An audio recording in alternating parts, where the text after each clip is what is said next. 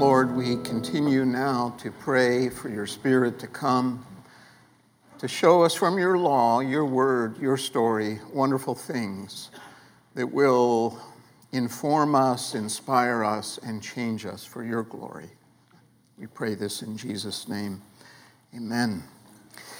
So good to see you on this summer morning, and we have been looking this summer at how God rescues his people. If you have been with us, you know that we're looking at the story of the Jewish people, the people of Israel revealed in Scripture. And yesterday I was at a birthday party for my grandchildren and got to see some friends I already knew, and we got caught up on things. You know how that works? Like, hey, we just got back from vacation, and where'd you go, and what'd you do, and have you been? Yeah, we were away a few weeks ago with a family and so forth. And then I met somebody else that I'd heard of before but never met, and this brother is from India and a professional medical person over in India. Wanted to get trained to better counsel his patients. So he's coming to the States. He's in the States now. He's halfway through a seminary program where he can get Bible knowledge and theological knowledge to really wed those two disciplines together. And I said, wow, and I'm peppering him with questions, you know, and he's asking me questions. We find out that there's people we know, mutual friends, and that's his story, his life. And each one of us lives our own story. We have it, and we write it every day that we live. But as Christians, it's not just your story, Mike, or my story, but it's also the family of God. In other words, when we become Christians, believers in Jesus, we tap into a new genealogy. The story of the people of God written in Scripture is also your family heritage as well. So that's why we've been looking for the last several months at the story of the people of Israel. If you go way back to the book of Genesis, that's where God picks one man, Abraham, and says, you will have a family, a nation someday, and that nation will live in a land, and you all will channel my blessing to every nation in the earth. And what we've looked at, beginning in the book of Exodus, is the way this family grew into an entire nation, except they weren't in the promised land yet. So God will redeem them from Egypt and set them on the way to the promised land. Now that's just not ancient history. That's also, the Bible tells us, your story, my story as well. So do you remember in the past months we've looked at the way Pharaoh and the Egyptians represent Satan and sin and our slavery to them. And how the Exodus is that beautiful picture of God's redeeming us, all him as we follow him, and God's power through Moses. Moses, just like Jesus, the one who God uses to deliver his people through Jesus' cross and resurrection. And even the Red Sea. You know, the H2O, the water, represents the waters of baptism that every Christian goes through that says, my old life is gone, I'm dead, buried, and I'm on my way to the promised land. And for the last few weeks, we've been looking at that journey after the Red Sea to the promised land. You could say that's our Christian life. In fact, if you were here last week, you heard Pastor Bill Smith talk about one example of what happened there. But before I get there, maybe I should show you where this happened, because it really did happen in time and space. You see the bigger picture of the Middle East there with Egypt on the left, Saudi Arabia, modern day, on the right, the promised land kind of up in the middle there. And this is where the story takes place. We're looking at it, the Exodus, the movement in the wilderness toward Mount Sinai in the coming weeks. Here's another way to look at it. This is a recent photo from space, from NASA. You can see the triangular Sinai Peninsula, and the Exodus took place crossing the Red Sea somewhere to the north up there. By the way, the Red Sea is a huge body of water, and in the north it splits into, looks like the letter Y, and we're talking about the left wing of that Red Sea. And then we will see that the people journey down south toward the mountain of God, Mount Sinai, where they get the law. One more, if you like maps with labels. I'll keep this up for a little bit here. You can see the same thing. Now, last week, as the people journeyed in that wilderness, and by the way, it is really raw territory. Today, that's where ISIS thrives, in the Sinai Peninsula. In Bible times, there were people like ISIS, so to speak. Last week, we looked at the Amalekites. As the Israelites were traveling through, they were, could we say, invaded by these desert pirates called the Amalekites. They wanted to destroy these people, rob them and destroy them. And they cried out, "God, help us," and God did. And he did it in two ways. Moses, if you remember, with uplifted hands on a mountaintop nearby, prayed for them as they fought the battle in the valley. Remember the story? If you were here? If you didn't, you can catch it on our website, download it, listen to it, and so much truth there. What is the truth? The truth is that as we journey toward heaven in this life, we will be attacked by the world, the flesh, and the devil, and we must resist only because Jesus himself, our great priest, is praying for us and empowering us. That was last week. Now today, we're going to see another person come and meet the Israelites on the journey. This time it's not a group of people, it's an individual, but like the Amalekites, he is also an Ite. He's a Midianite. In fact, I remember hearing one time, you're reading through the Old Testament, the Amalekites, the Midianites, the termites, and it all kind of runs together.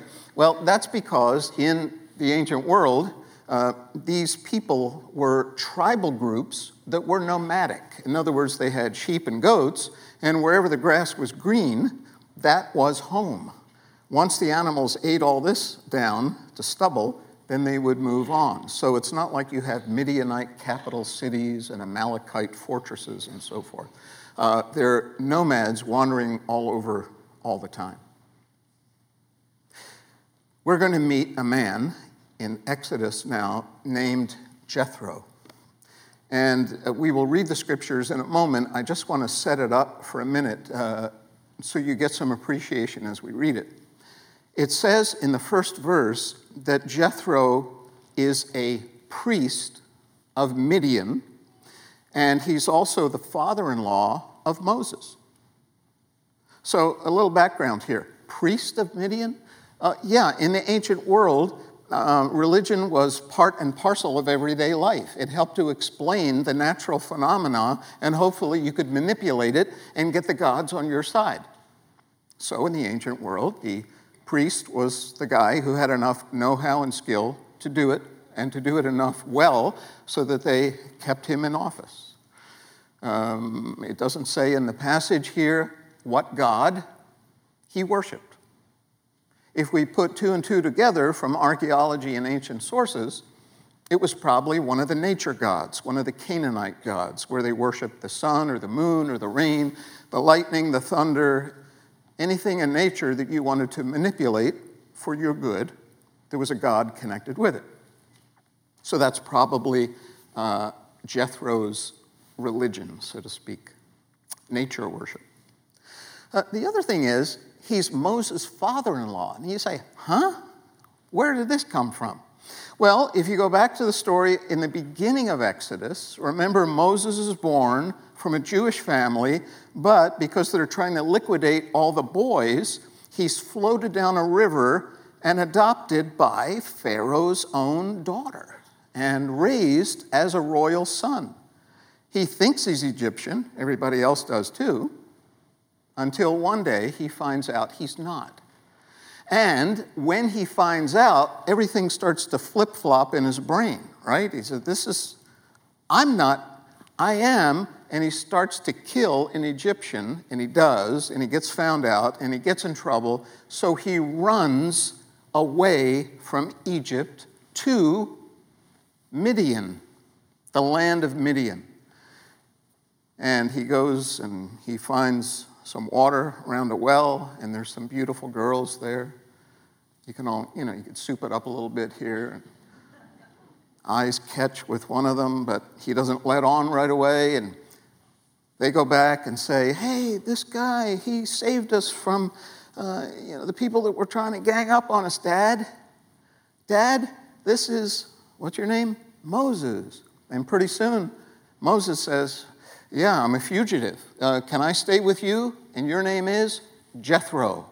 Oh, nice daughters. Eventually, he marries one. What was her name? Zipporah.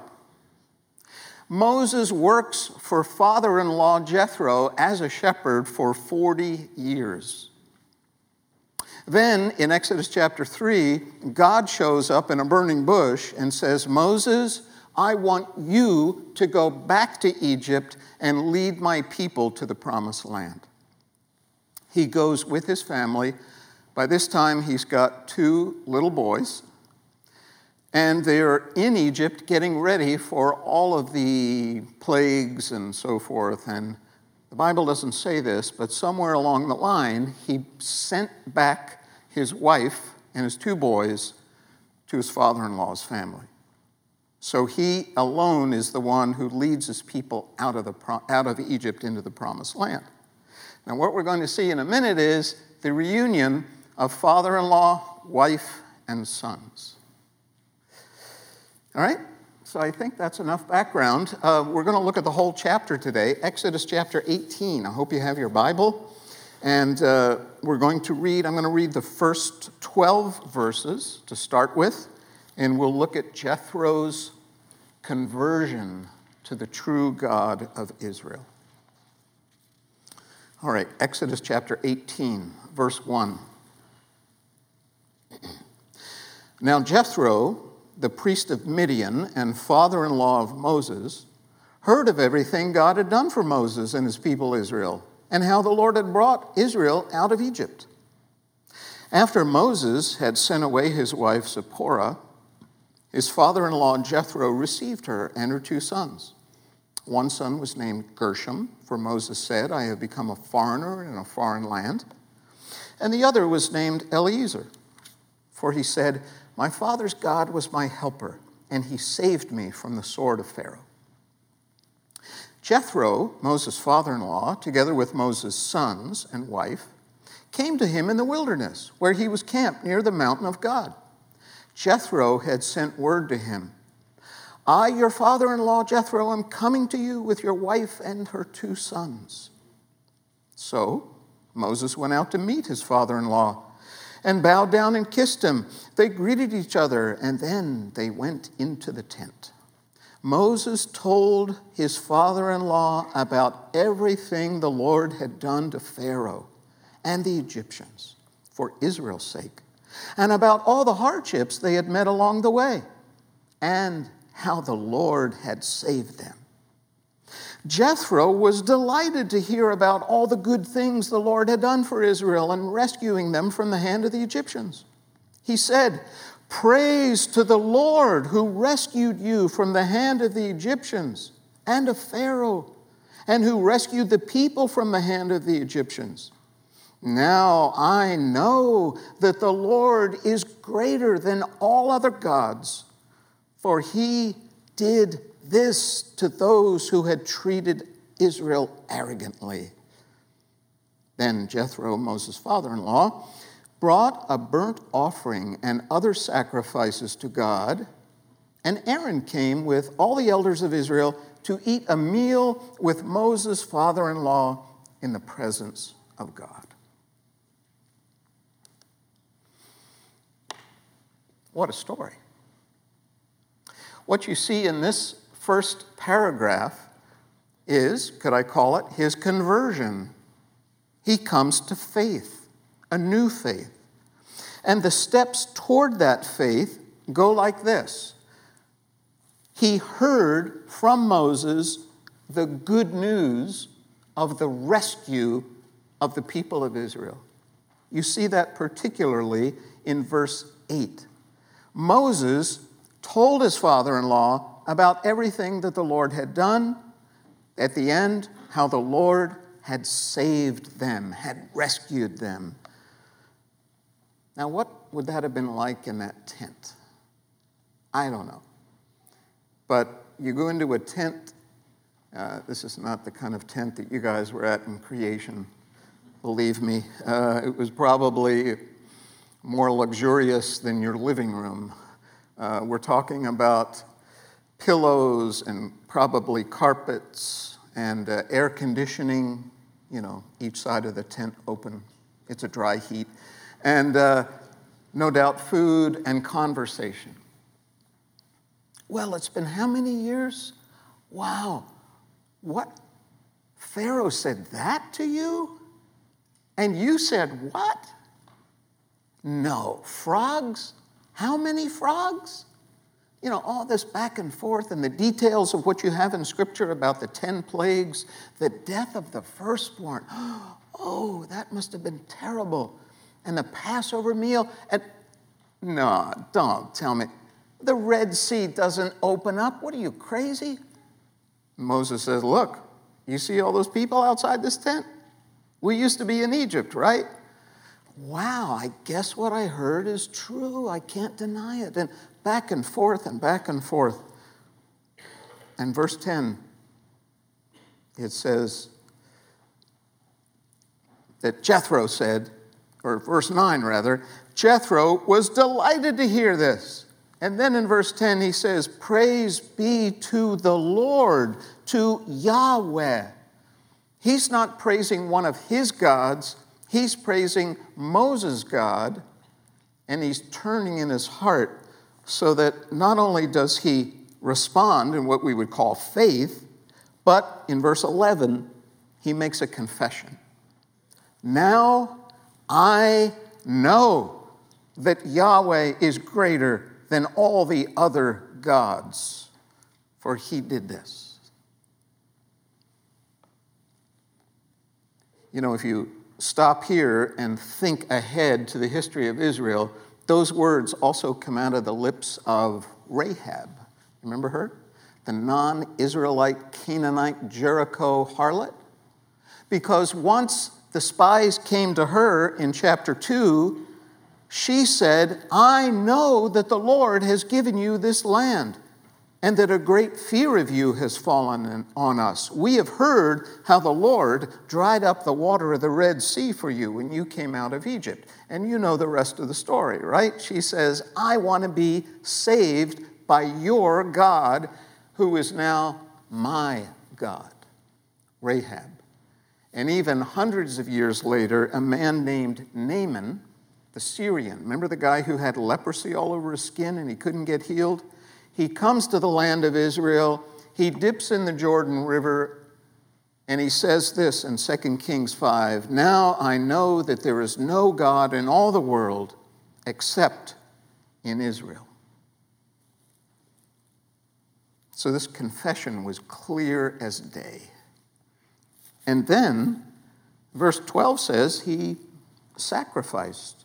He brought a burnt offering and other sacrifices. Now, what's this all about? We could say, it's not like he's saying, what's for dinner, Moses?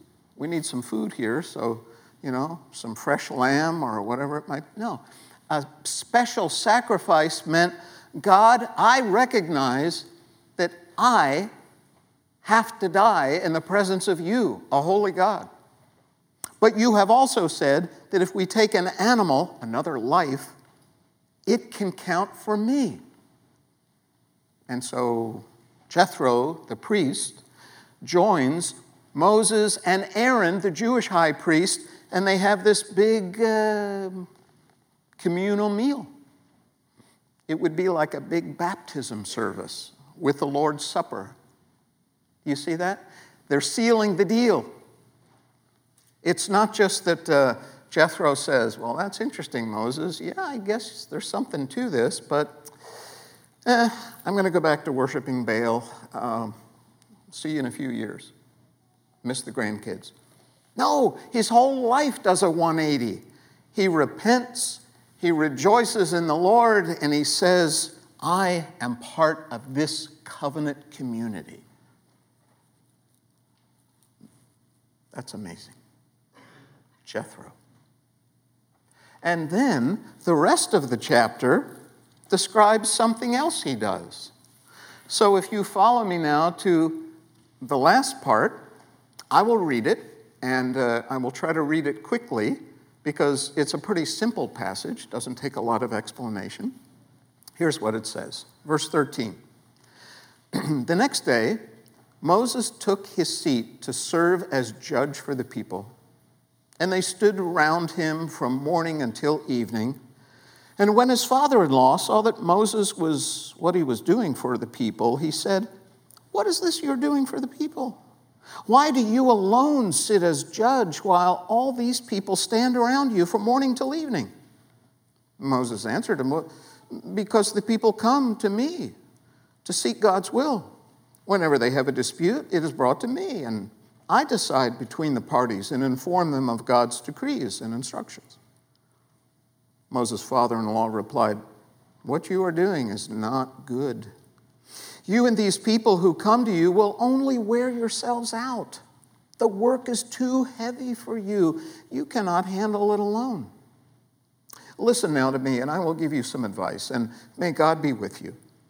You must be the people's representative before God and bring their disputes to him.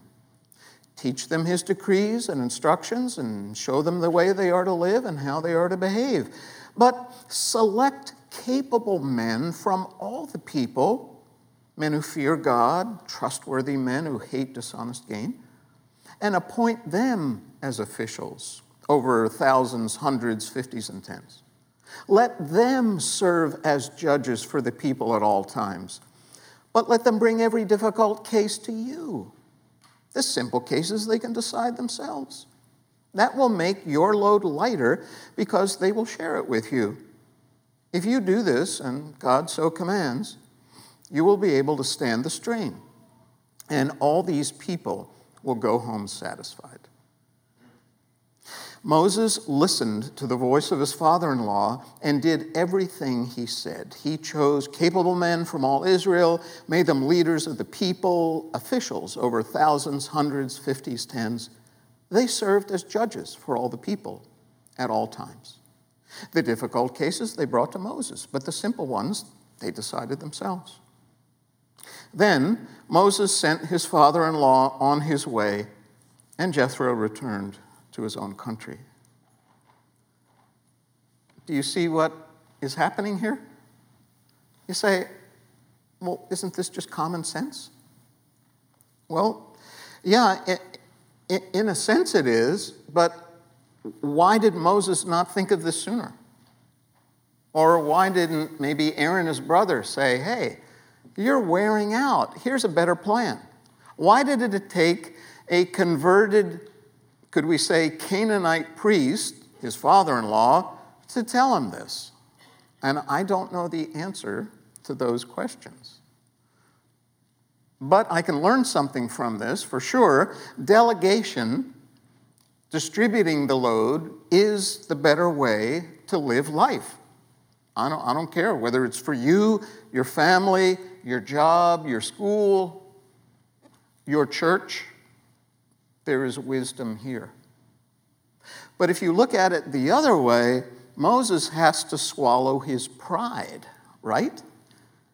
I mean, there is something to say, yeah, nobody can make a decision here except me. Oh, okay. I guess I'm indispensable. Yes, Dr. Moses, can I help you? No, he's got to say, I'm not indispensable. I can't do it alone. I shouldn't do it alone. Let's spread the wealth down. That makes good common sense. It makes good spiritual sense as well.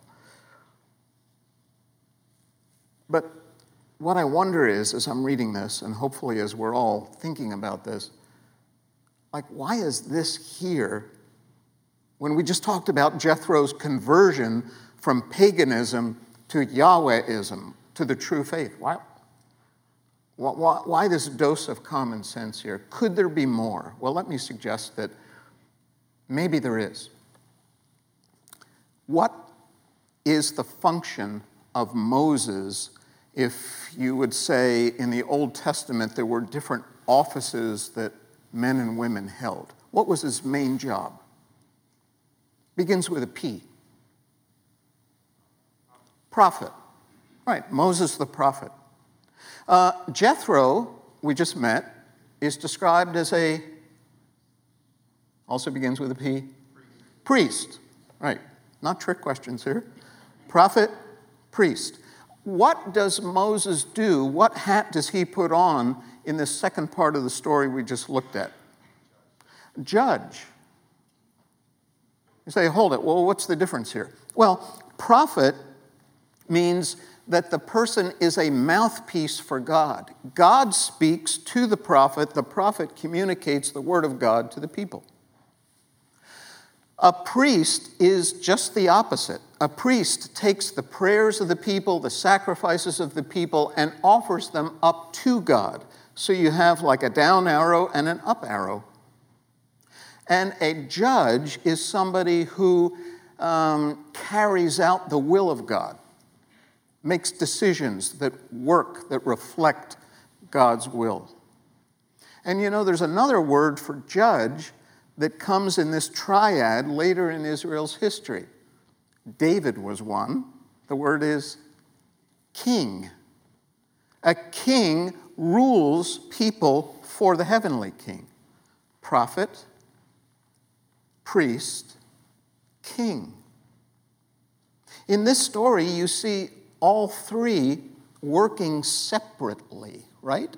Moses is both prophet and judge, but Jethro is the priest. Moses is not a priest.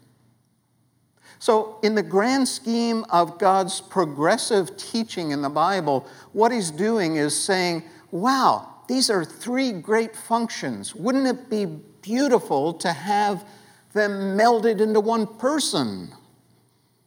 And God even predicted that it would happen because when a prophet became a prophet, he was anointed with oil on his head. When a priest was installed, oil was poured on his head and dripped down over his face into his beard. Same thing with a king. It was a way to recognize that God, the Spirit, oil, is coming on this person in a separate way.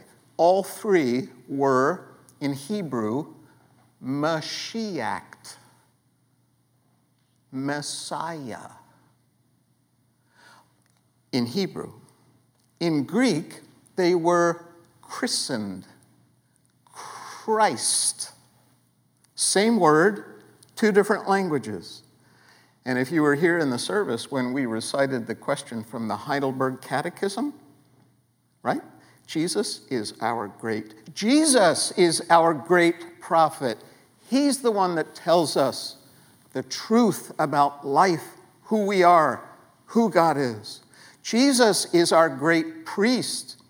He's the one who can sacrifice for us, but who became a sacrifice for us and prays for us. And Jesus is our great King who gives us his law, the law of liberty, the law of love, the law of Christ by which we live and obey.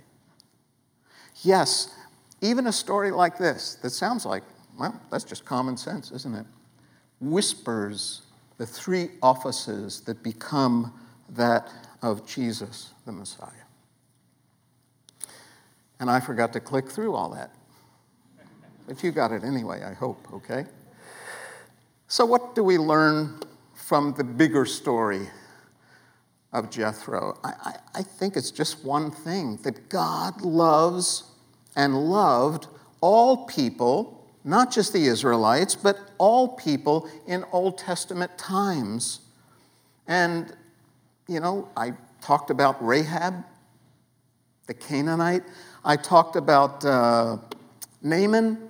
What about Ruth? She's one who comes into the people of God. She was a Moabite woman to be apart from the people of God. What about Jonah, the prophet who goes to the Assyrian people up in Nineveh and tells them something from God, and they repent? Now those are the ones recorded in Scripture. What's not written there? Where God went out in Old Testament times and said, I want to know you and forgive you and love you. And then Jesus comes. And he comes not just for the people of Israel, but for the whole world. And everything gets flipped from Old Testament, where people were to come and see in the land, the Holy Land. Now Jesus says, go and tell. And the book of Acts starts in Jerusalem, and it ends up in Rome, the rest of the world, Acts 28. And then there's Acts 29, and Acts 30, and Acts 52, and Acts 612. What are you talking about? I'm talking about for the 2,000 years that the church has existed. It has gone out all over the world with the message of God can rescue you. So that in Revelation, it describes the people of God this way. They are purchased by God from every tribe and language and people and nation. And most of us sitting here today are not Israelite people. We have been put into the people of God. Because, why? Because someone told us about God's power to rescue. Now, I'd like to just wrap it up here and say, how did Jethro come to faith? He wasn't back in his pagan temple and the angel Gabriel came to him and said, Jethro. No. He went to meet his son-in-law. And Moses says, hey, Jethro, let me tell you what God did for us. Really? And the scales came off. Now I want to ask, how many of you here today came to faith in Jesus because someone told you something about God's work in their life and it brought some attraction, some awakening to you? In some way. You just put your hand up and then down again. So we're talking maybe 25% of you. That is what I would like to challenge you with today. I would like you to think about the sequence of what God is doing in your life. You say, hold on, I'm not a pastor, I'm not a missionary. No, but if God has touched you, you have a story to tell to somebody else. Have you ever thought about it? And it's unique. Have you ever told somebody or written it out? Like your little spiritual biography in 2 volumes. Here I was without God, something happened, and now God is in my life. Jesus forgave me.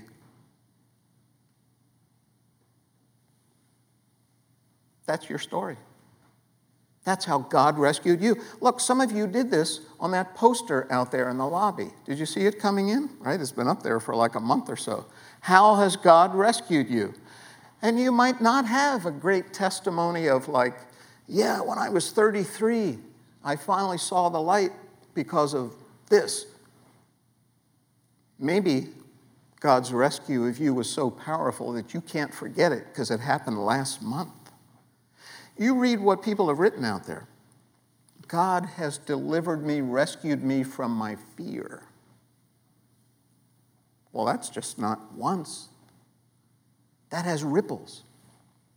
I'm challenging all of us today to be like that man in John chapter 9 who was born blind, And the story says that Jesus came along, he was begging, and he got some mud, or got some dirt and spit in it, made some mud, sounds kind of gross, doesn't it? And applied it to his eyes. And he said to him, now you go wash in a pool that's just down the road here, and you'll be able to see. And the guy says, what have I got to lose? So he goes, washes it off. I can see, and he goes back to his parents, a young guy. And the people say, what? That's Ralph, whatever his name was. No, it isn't. It looks like Ralph, because Ralph is blind. No, that's Ralph. And Ralph says, it's me. And pretty soon the Jewish authorities get word of this, because they hate Jesus. Who did this? Jesus did this. And in John chapter 9, verses 24 and 25, they say, give glory to God. Tell us the truth. Not that sinful Jesus, right? And he says, whether or not it's Jesus, he says, one thing I know. Once I was blind, now I can see. I'll let you theological people argue about all the intricacies of this. I know what happened in my life. My challenge to you is, who will you tell this week about God's work in your life? You ask God, give me an opportunity to say something. And if God has to push it in front of you, he just might do that. And all you have to do is say, this is what really happened. Or this is the struggle I'm going through. This is what Moses told his father-in-law. Yeah, these people complained. They were thirsty, and all it was bitter water. But God provided water for us. Just talk to people about God. Can you do that? Yes, you can do that. And you will see God work not just in you, but through you to his glory. May it be so. Lord, thank you for Jethro. Look forward to meeting him someday. Thank you for the example that Jethro is to us all. Thank you for the example of Moses in simply telling Jethro how you rescued the Israelites. Lord, may that be our theme of our lives. May it be on our lips as we stumble, but as we point people to you, may people find rescue and salvation in the Lord Jesus. And thank you for letting us be a part of that too. In Jesus' name we pray. Amen.